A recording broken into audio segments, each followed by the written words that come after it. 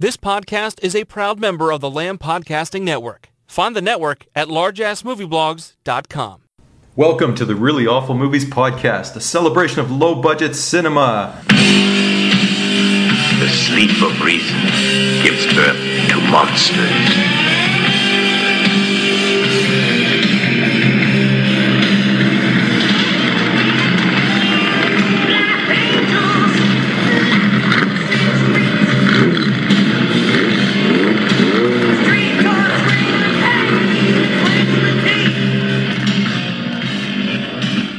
Hi, my name's Chris, and along with Jeff, we're bringing you the very best and worst of horror, sci-fi, post-apocalyptic wasteland, kung fu, and women in prison movies from the 1960s to today. Check us out at reallyawfulmovies.com, part of the Crypt TV family.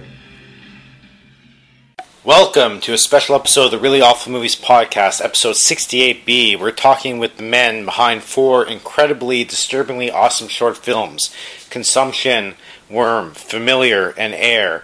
Zach Green and Richard Powell. Together, they make up Fatal Pictures. So, we're talking about with the men behind Fatal Pictures, Richard Powell and Zach Green. Richard, how are you? Good. Good to talk to you. Good. And Zach, how are you doing? Well, good, thanks. So, you guys co-founded Fatal Pictures in 2007, correct? Yes, we did. Richard and I, we met back in film school here in Toronto in 2002-03, where we initially met. And I was actually in post. I was editing a film for Richard that he pitched to the faculty, and I got picked up this film. And he was looking for an editor. I was at school for post-production. I happened to apply to the ad that was posted. And that's initially how I started my rapport with Richard, was essentially in the editing room. And you guys have made four pretty fucking awesome short films, in my opinion, starting with Consumption, and then Worm, following up with Familiar, and your latest one, Air, which is now sort of making the festival rounds. And congratulations on winning Best Short Film at the Morbido Film Festival.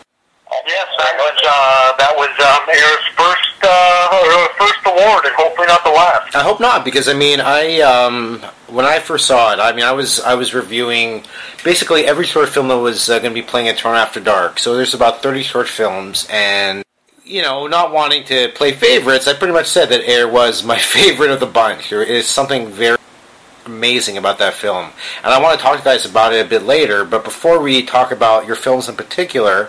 So you guys met in 2007 now. What made you decide to start Fatal Pictures? Just to correct you, we actually met back in 2002 at film school. Yep. And we graduated film school in 2003-04 and went on to producing films together. And then late 2006 rolled around. And me and Richard started talking, and we figured we wanted to start a proper production company and incorporate it, and market our first film under the company, which was we started the company in 2007. The following year came our first picture, Consumption. Now, so Zach, you're the producer, and Richard, you're the writer and director, correct? Yeah, that's right. That's kind of the way we decided to, structure our partnership is. We both kind of have different strengths. I tend to lean towards the creative side, and Zach kind of gets, I think, a little bit more, feels more comfortable at this point doing a lot of the logistics, a lot of the dealing with people, arranging things, making deals, promotions. And the great thing is you don't have two guys who want to do the exact same thing. So we kind of are actually one entity that has the benefit of having two uniquely, talented people in different areas, and that really gives an advantage over, I think, a lot of competitors. And I've even had a conversation with lots of people that I work with and have talked to and worked over years, and they're always kind of amazed at the way me and Zach work, because the stuff that I have no interest in, he kind of just naturally comes in there and fills in and does such a great job at that. And then with me creatively, the same thing. I obsess about my writing and trying to get the next film going. And what's great, too, is we both can do the other thing. Like, Zach has an interest in eventually writing and directing. And I can do the producing stuff, too. But what's great is I let Zach take care of that so I can do what I want to do, and vice versa. So it's an interesting partnership, and it's been working out great so far. And I love the medium of short films, but I wanted to ask you guys, why did you decide to go the short film route as opposed to the feature? The reality, I think, is short films, they don't have a lot of glamour and glitz and fun associated with them. It's kind of it's looked down upon by a lot of people. All the time they're having guys tell us, why are you wasting time with shorts? Why don't you just try to do the feature? And I've finally gotten to the point where I realize it's like not doing short films is the same thing as somebody going to the Olympics and not training. You know what I mean? Like, you're doing yourself a disservice to learning the craft. Like, I don't want to just make a feature film. I want to make a good feature film, and I think the only way I'm ever going to get up to that challenge is by doing these shorts, learning what I'm good at, and then the things I'm not good at, improving on those the next time around. And, eventually when we get that feature made, it's not just going to be good, it's going to be great, and it's going to make up for all of the time that we haven't been making a feature, and we're going to kind of jump further ahead than a lot of the people who just come out of the gate making a mediocre feature that maybe doesn't have the traction because they didn't know what they were doing, they weren't working with the right people, they didn't have the right amount of money. So we're just kind of learning the ropes now, and it's kind of comforting to know that we can make mistakes, and mistakes aren't quite as high right now because it's just shorts, you know what I mean? And don't get me wrong, we take it deadly serious, but it's great to know that we're still in the training stages. So when the real performance comes, the real show comes, which is features, I think we're going to be ready for it. So that's kind of my take on why shorts are very important. I also love short storytelling. Like, my favorite author is H.P. Lovecraft, and he almost exclusively wrote short stories. Right. So Stephen King, Clive Barker, a lot of these people write a lot of short stuff, and it's great. So I don't know. I've always loved short medium, and I would love to continue making them, even when we make features. And, it's interesting because, of course, a lot of aspiring filmmakers want to, just jump right in and dive right in and make that feature film. But, the fact that you guys said, that is a very apt analogy in terms of, walking before you can run. But at the same time, I feel you guys are running because, your short films are absolutely incredible. They're absolute gut punches. Really, really challenging, harrowing, psychological horror. With really, really resonating themes, unbelievable stuff. So, I just want to, congratulate you guys on making some incredible shorts. Well, thank you. We're just glad that they get any kind of, reception or recognition at all. When I found out that Air had won Morbido, I was completely surprised. I don't think about awards at all, and I have this conversation with a lot of people. As a filmmaker, I don't think about awards, and don't get me wrong, it's great to win them. But if you go around expecting them, it's one of those things that when you don't get them, you're going to get down, and you're going to start becoming motivated by getting these type of things like awards or big festival selections or great reviews. These things are all very important. At the end of the day, the thing I'm most worried about is just being satisfied with what we've done. And the great thing with these shorts is I'm always happy with them, but there's so much that I want to do better. And the next short, or hopefully the feature, an opportunity to improve. So it's great though to hear that anybody responds to them, and it's always a surprise, and it's always such a warm feeling to know that somebody else has kind of picked up on your frequency or what you're trying to say. So thank you very much for that. But now, before we talk about the actual pictures, I want to ask you: so how do you go about raising funds for your films? Zach, do you want to handle some of that? Yeah. So for all of our films, from consumption to, I guess I'll say, familiar, was self-financed out of our own pockets, family, friends. But me and Richard would essentially raise the money ourselves. Majority would be our own money. And then for Air, we in 2014,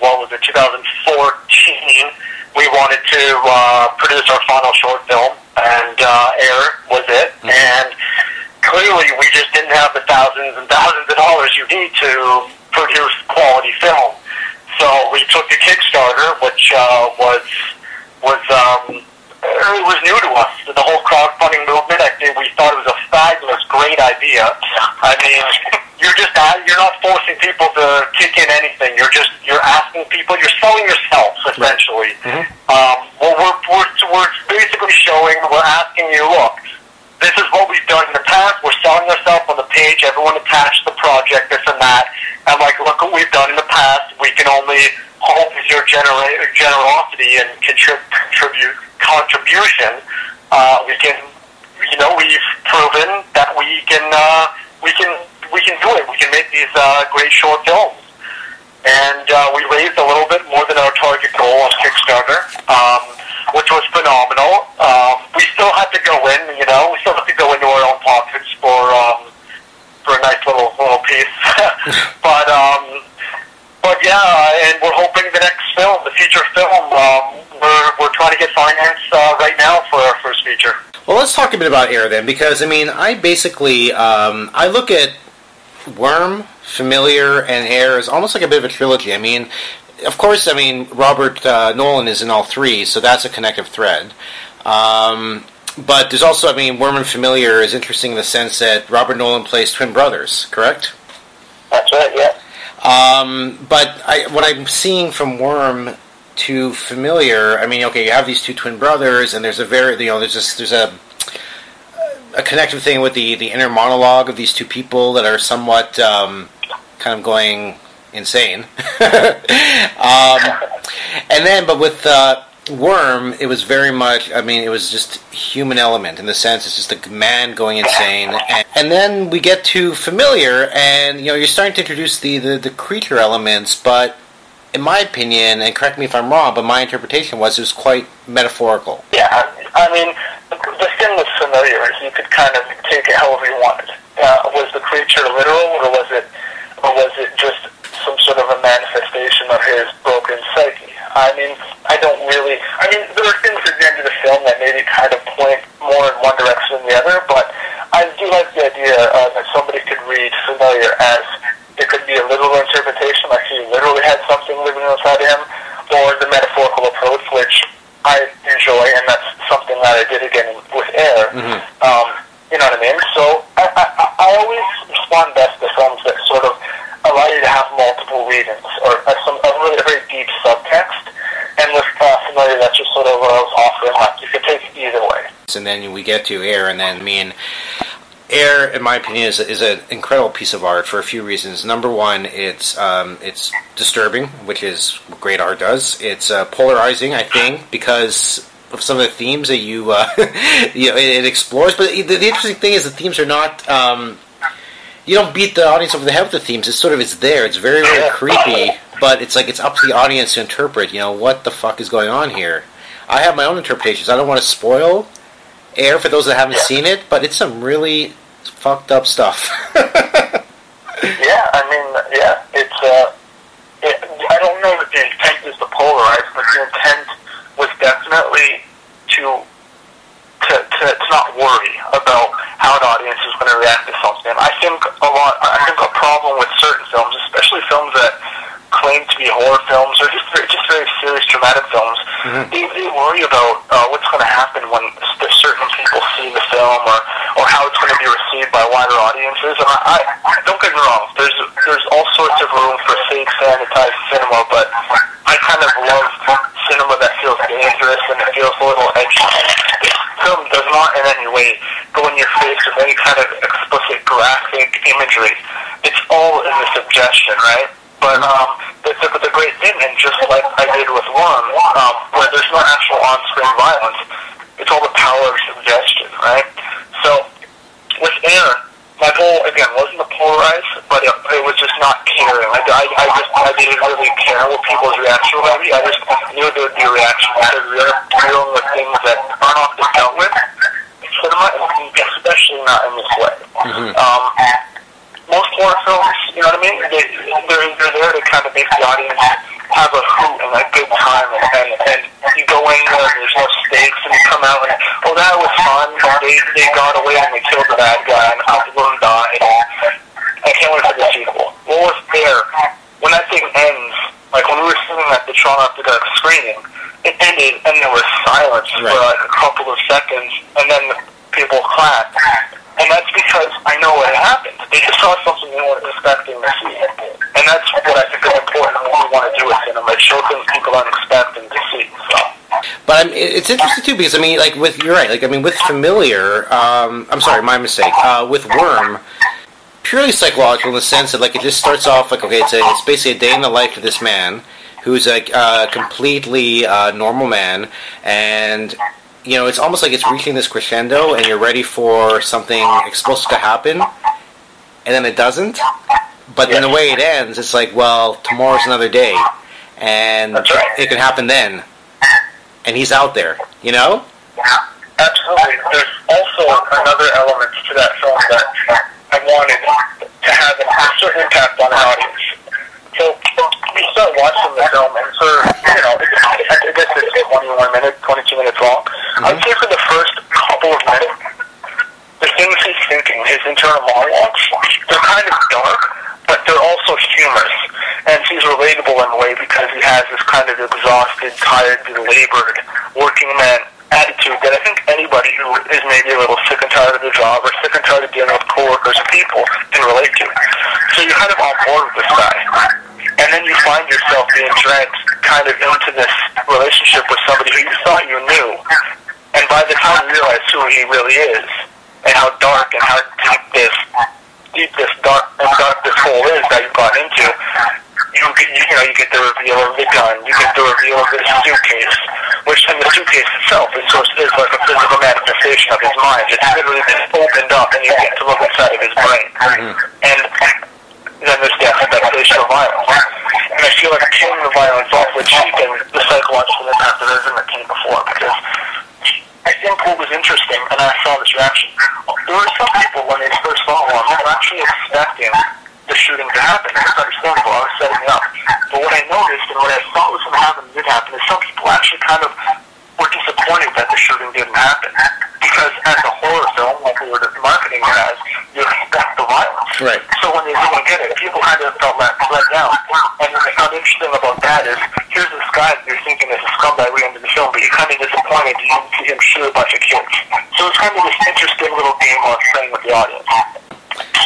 But that's what I appreciate about the films that you guys have made. Is that, you guys don't go for the jump scares. You don't go for basically the sort of cheap exploitive elements that the audience might be expecting. You go for something a lot more cerebral, and I think that's what gives them a much more gives it a lot more resonance. And getting back to Air, talking about psychological and cerebral. Again, I watch this movie, and from the very second you establish a tone, and that tone is absolutely creepy. And a lot of that, I think, has to do with Bill Oberst Jr. His not taking anything away from Robert Nolan, who's fantastic in all three of your shorts, but Bill Oberst Jr., man, does he redefine creepy. Yeah, Bill's amazing. Bill's just an incredible talent. But it was amazing to work with, to see Robert Nolan playing the opposite character that he usually plays. Robert Nolan essentially is really like the character that Bill is to a degree in Worm and Familiar, like the really dark guy. And he's so not like that in Air. He plays almost the opposite type of character in a way. You could almost call him the protagonist, except when you realize what he's doing in the film as well is, but that's what I find fun about the movie, is that moral ambiguity. Who am I siding with? Whose journey is this? And you know what I mean? So just to watch those two play off one another was just like sparks flying. It was amazing. Like Robert's, I think, the most talented actor me and Richard have worked with in Toronto, in Canada, I should say, thus far.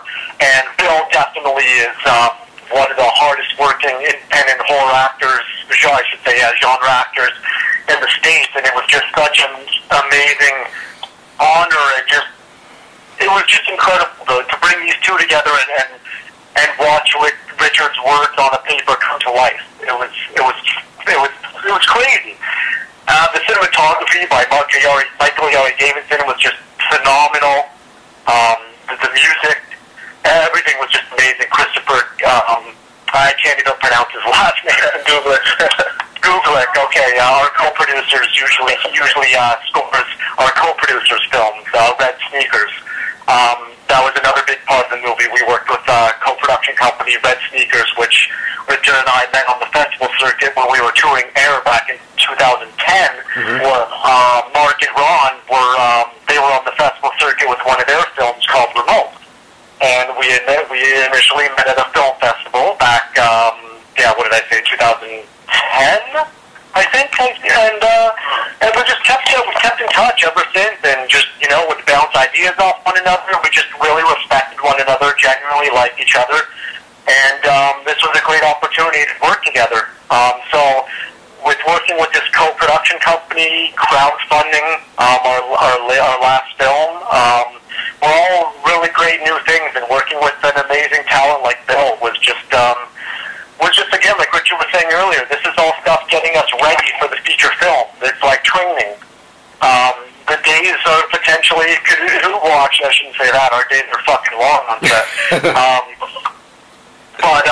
Well, it's just getting us ready, we're mentally getting ready, because like after a full day, 10, 12 hours, you're fucking drained, you're mentally drained. Sure, yep.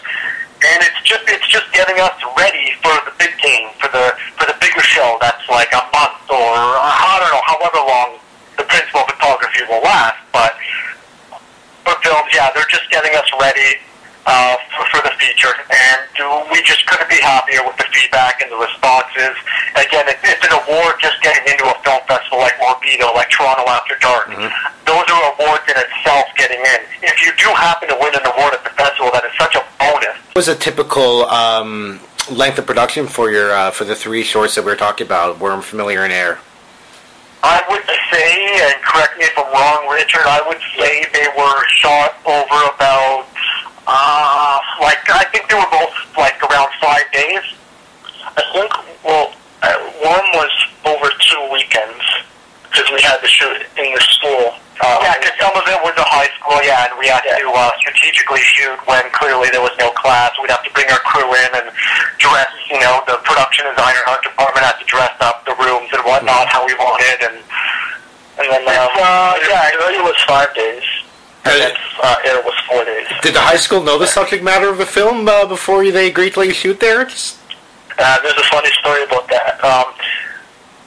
Here's the thing, knowing we needed a school, and knowing that we had a school that was interested, what they asked for was us to submit the script. At this point, we already lined up all of the elements.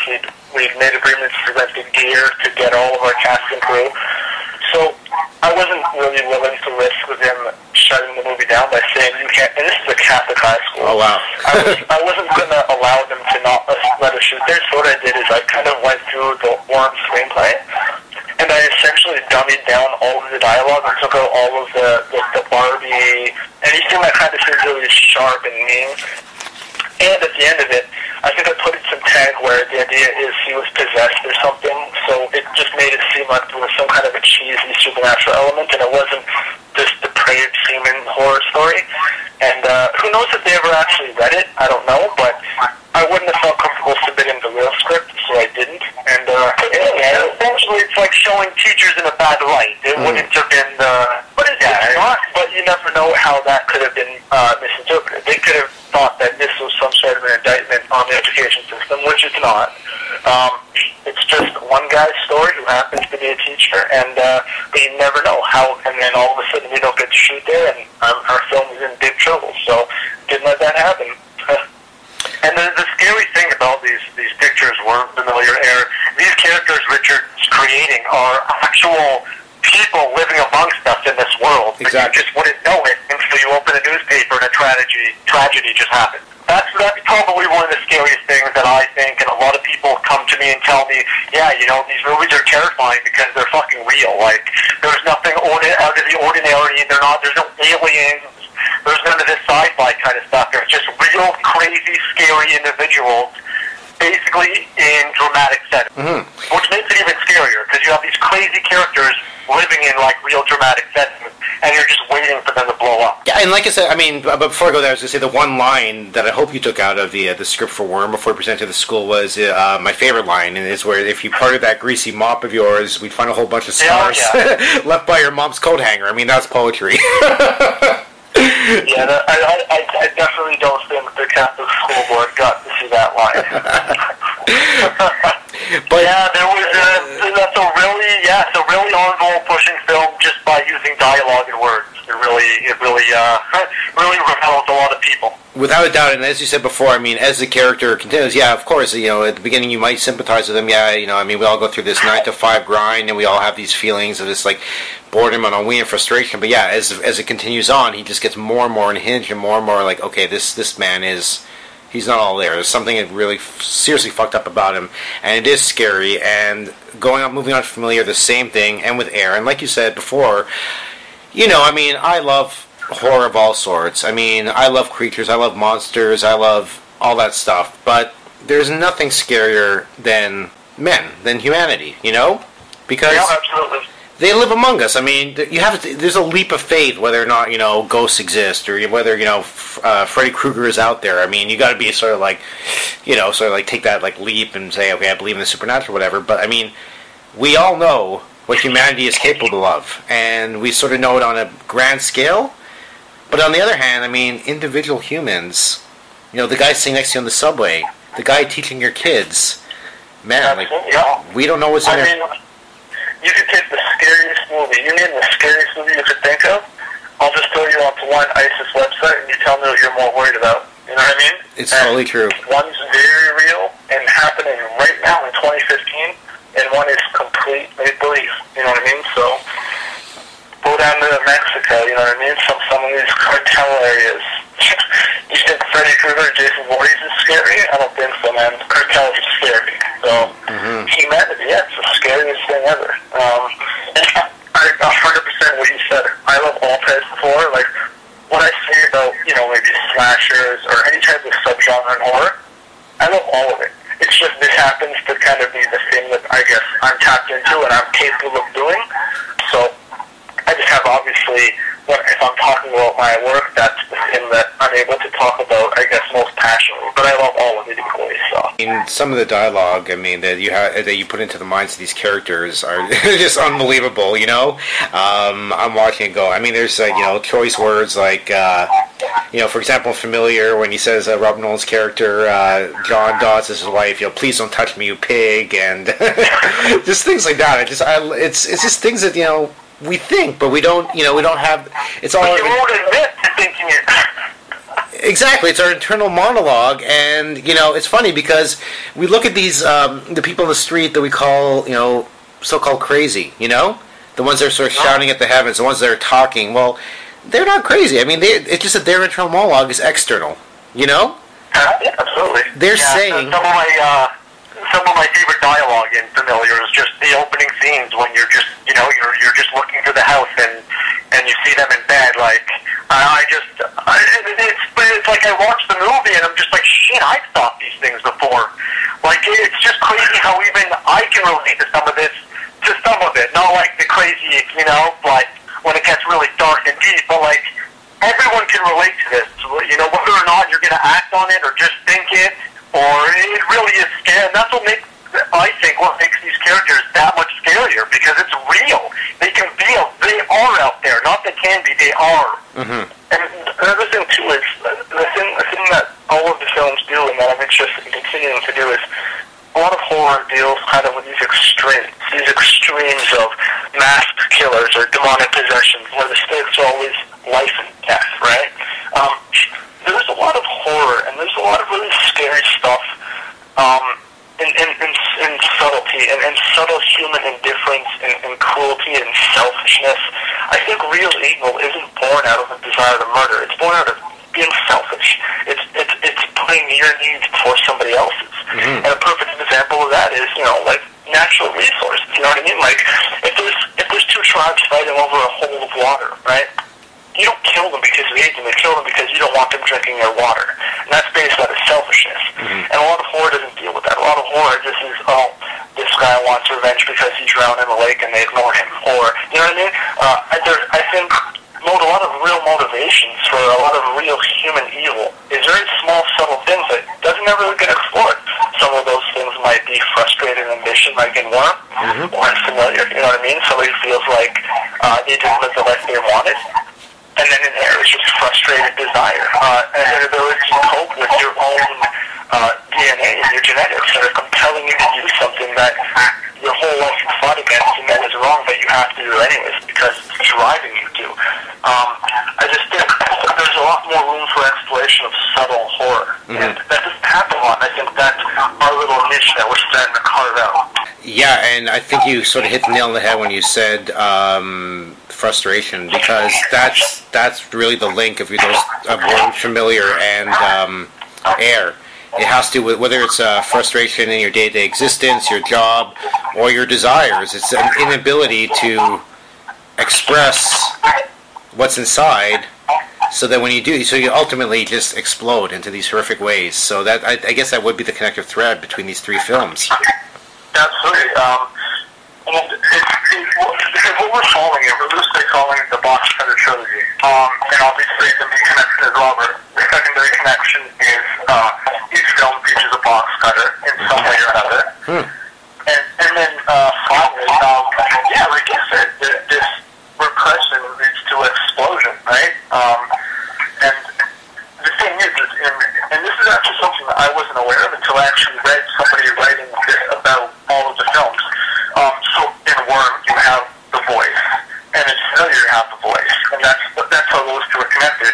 Well, if you think about it, in Air, Bill sort of represents an external voice. Right. It's the exact same thing as the voice in the other shorts, except it's a living, breathing embodiment of that same voice compelling you to do something. So all films have it. It's just in Air, Bill is the visualization of that voice.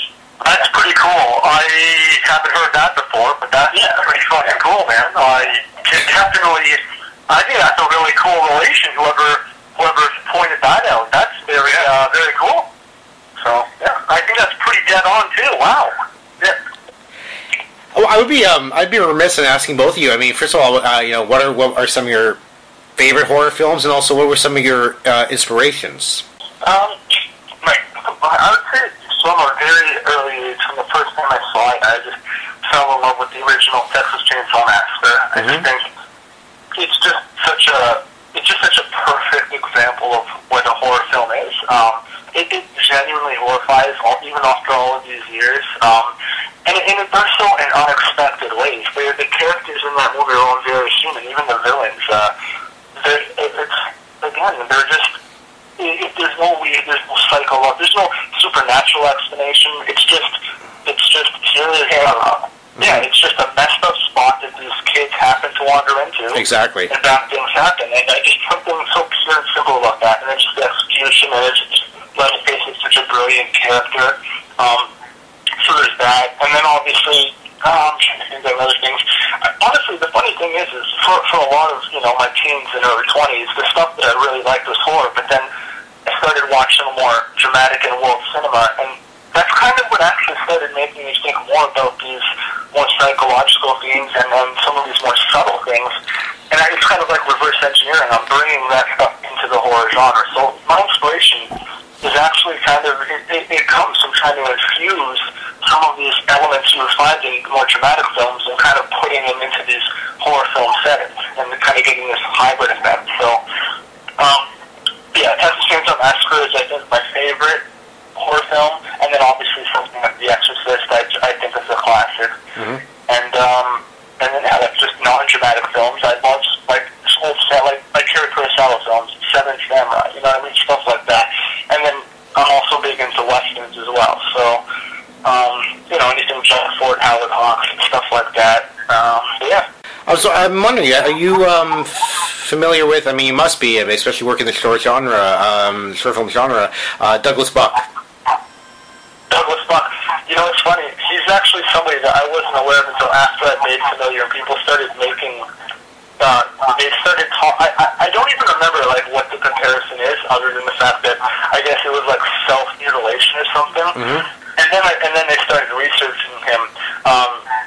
I I started researching him, and it's Cutting Moments is the main one that he did, right? Yes. That's kind of the one that got him his most notoriety. Mm-hmm. And so, what's funny is I hadn't heard about that until we released Familiar, and then Familiar got into Fantasia, and when we were at Fantasia, Douglas Monk was there in the screen, and I actually went up and introduced myself, so that's actually kind of a weird way that I ran into him, so... Well, no, I mean, it's a compliment because, I mean, like I said, like, Cutting Moments is up there, like I said, with some of the most disturbing things I've ever seen, and I've seen a lot of disturbing stuff, and your films are up there as well. I mean, Air left me shaken. When I was done, I was like, whoa, you know, like, I liked it, but then I felt like, should I like it? You know what I mean? There was this real feeling of, like, something, I just saw something that was extremely transgressive, extremely taboo shattering, and yet, at the other hand, extremely brilliant. And that's why I really appreciated Air. I just thought an unbelievable piece of work. But I really appreciate that a lot. Mm-hmm. And we'd be remiss as well if we didn't talk about the effects work in Air, which is pretty incredible as well. We worked with a company, The Butcher Shop here in Toronto. They did Familiar. Ryan Lawaji, Carlos Enriquez, great guys. Mm-hmm. Ryan actually was. We met Ryan back. Me and Richard met Ryan back. Took a meeting with Ryan back in like 2005. When we set out to do Consumption, there was a lot of. That was a true story based on a true story about a cannibal. So there was a lot of heavy effects, a lot of pretty heavy effects and blood, and you can imagine with cannibalism. And so Ryan, I remember he worked really hard building the torso and all that good stuff. There was neck, throat slice. There was a lot of good effects in Consumption. So that was our first time working with Ryan from the Butcher Shop, and then we've had the pleasure of working with those boys ever since then. And our amazing cinematographer, Michael Davidson, who shot the gorgeous and sexy Familiar, he came back, and we just had such a great rapport with the guy, and we love working together. Such a good guy. He shot Air, and we couldn't be happier with that. I think that's such a sexy piece of cinema that is going to live forever. And we're just so thrilled with all the crew, the cast, everybody on Air. Just really worked hard to bring this amazing piece of cinema to life. And we're just super thrilled to hear people like yourself really like the movies and talk highly of them, because we make them for yourself and the world, the public. Mm-hmm. So when we hear the things you have to say, it's like music to our ears. There's like nothing better. So, I mean, Air is making the festival rounds now, and you guys have been getting, I guess... Air, yes. Mm-hmm. Air is making the festival rounds now. It's played about 7. It's got about 4 screenings coming up. This month it's playing New York Horror Film Festival in New York. It's going to be playing Leeds International in the UK later this month. We were in a festival coming up in Atlanta called Buried Alive. We've already had the amazing honor of playing fantastic film festivals like Fantasia, Toronto After Dark. I really feel terrible. I know I'm leaving so many out, and I don't want to, but every festival we've got into, we are just like so happy and honored to be a part of any film festival, because we make these movies essentially to get onto the festival circuit and be seen. So just getting into these festivals, like I said, it's an award in itself. And then if you happen to win an award, that's an amazing little bonus. And so after Air, I mean, what's next for Fail Pictures? You mentioned a feature. Is that something you're going to be going to production on, or at least pre-production in the next little while? Yeah, well, the plan is definitely we're in very, very, very early stages of pre-pro now on a couple things. I know Victor's just finishing up one of our scripts right now that we potentially is going to be our debut feature film. We're hoping the Worm feature that we have a short film our short film Worm from 2010. It's done very well for us. It's won a handful of awards. That's essentially like the little calling card to the feature film. A lot of people shoot trailers to try to make a feature. Well, we actually have shot an award-winning short film on 16 millimeter as a lead-in for the feature. Mm-hmm. And the feature film it's a whole whole big business. It goes like something. So it's 15 minutes of the day in the life of Jeffrey Dahmer. The feature film it really tells into much more. Much greater scale. A lot more characters are introduced and involved, and you really get to see a lot more of Jeffrey Dahmer. I can't wait to see it. I mean, the one thing that you guys have built thus far, great artists when they build up a body of work. I mean, there's this unifying sort of feel to it. I mean, when you see something by a certain filmmaker, you say, okay, well, that's a Cronenberg. I can tell right away, And when I'm watching your films, and there's like you're putting your that's a Richard Powell right there. That's a Richard Powell. I mean, there's an imprint that you guys are leaving on these films, and it's incredible stuff. I mean, like I'm watching it, I'm excited for you guys, and amazing. Like honestly, that fucking is the best thing I've ever heard, and I know Richard loves that too. It's very important. I believe in the tour theory to a degree. I believe in the idea of like one creative person sort of focusing and forging their vision.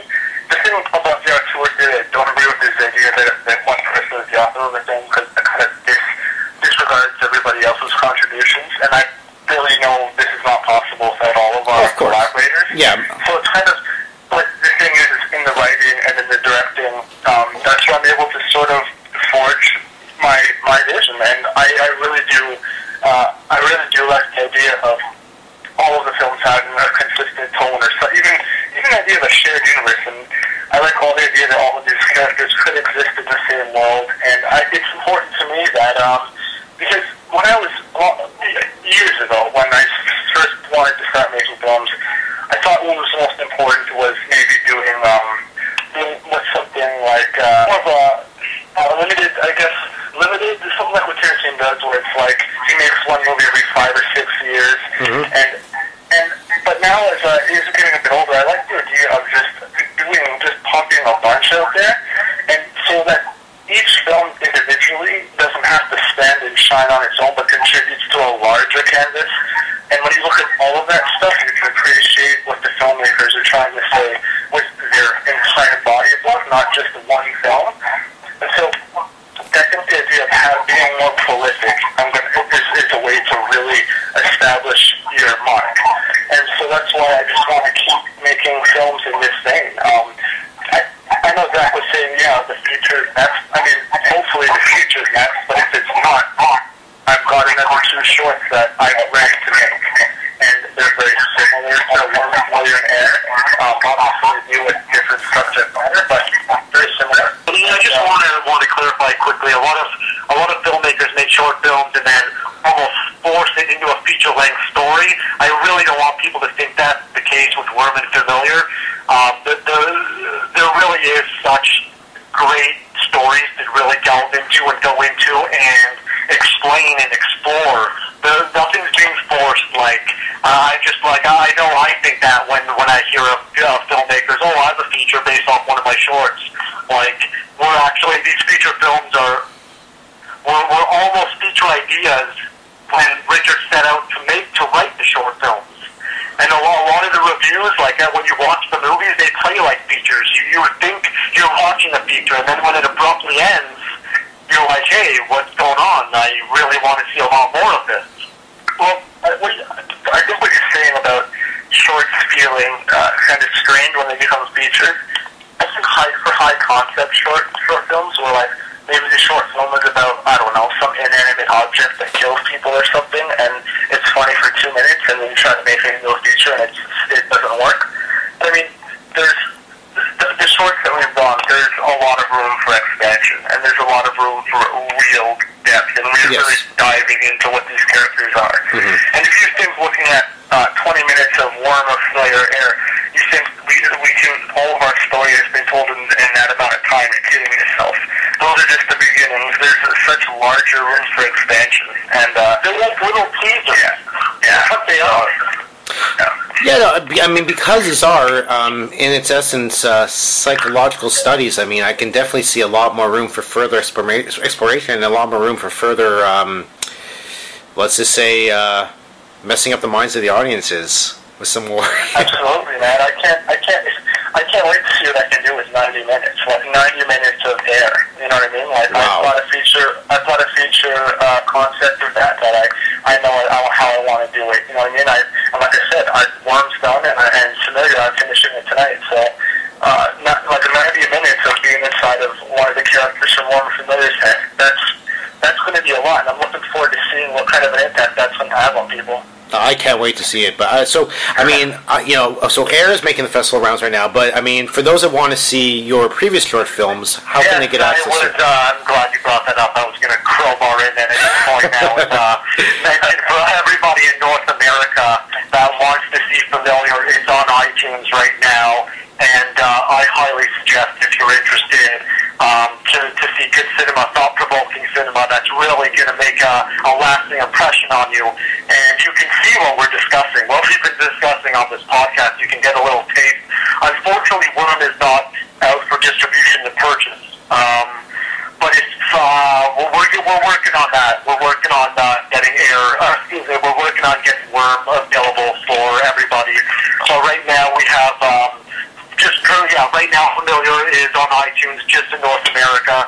It's going to be released in Europe and the UK in the very near future. We just wanted to do a trial run in North America and see how it went.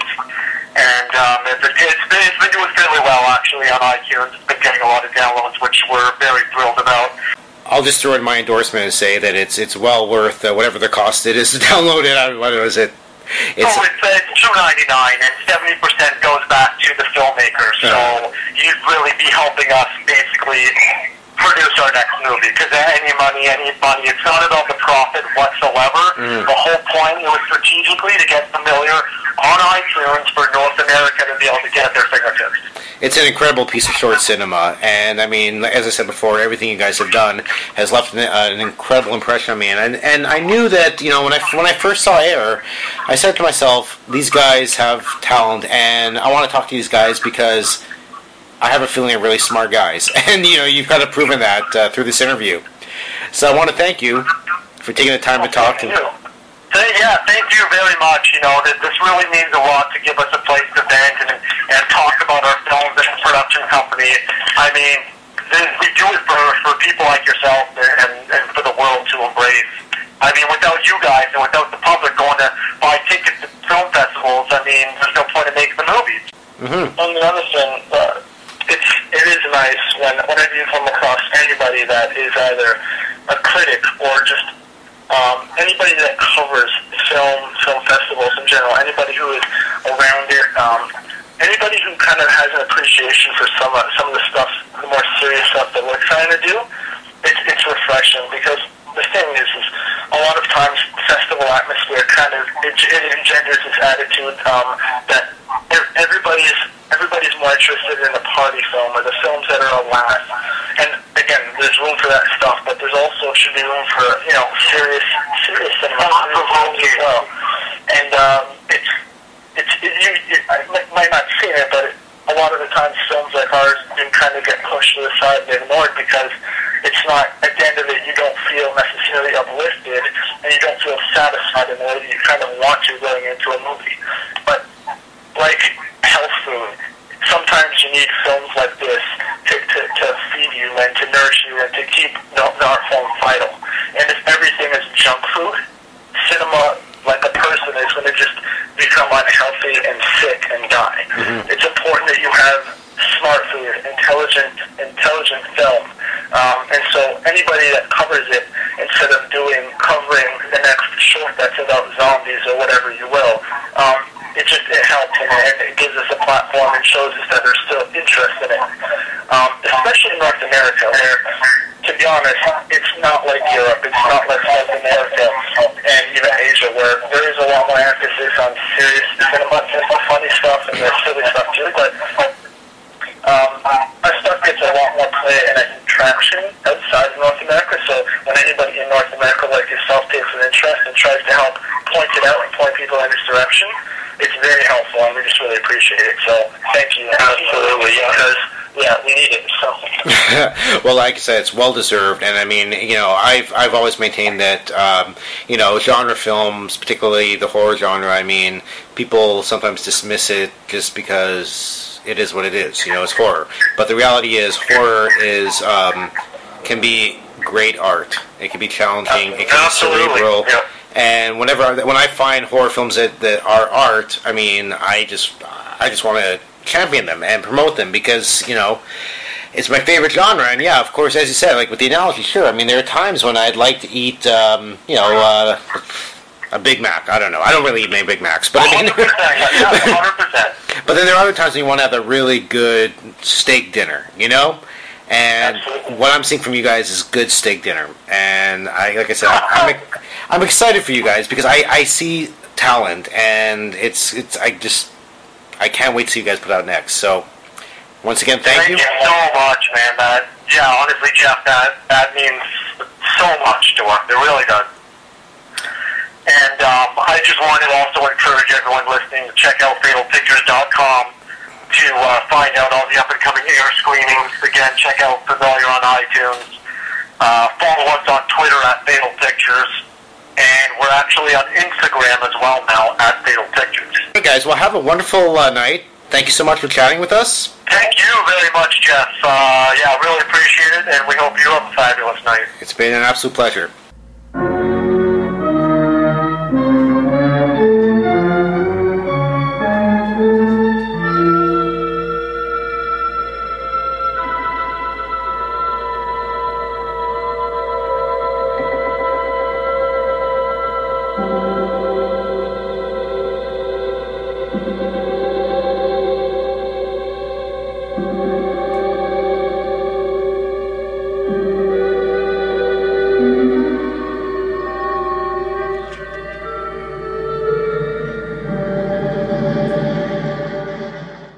Ready for a career in behavioral health? Earn your online degree at Herzing University. Choose from health and human services, psychology, or social work programs. Gain the skills to work, coordinate, and manage nonprofits. Secure a bachelor's in psychology to study mental health, or advance your social work career through our online Masters of Social Work.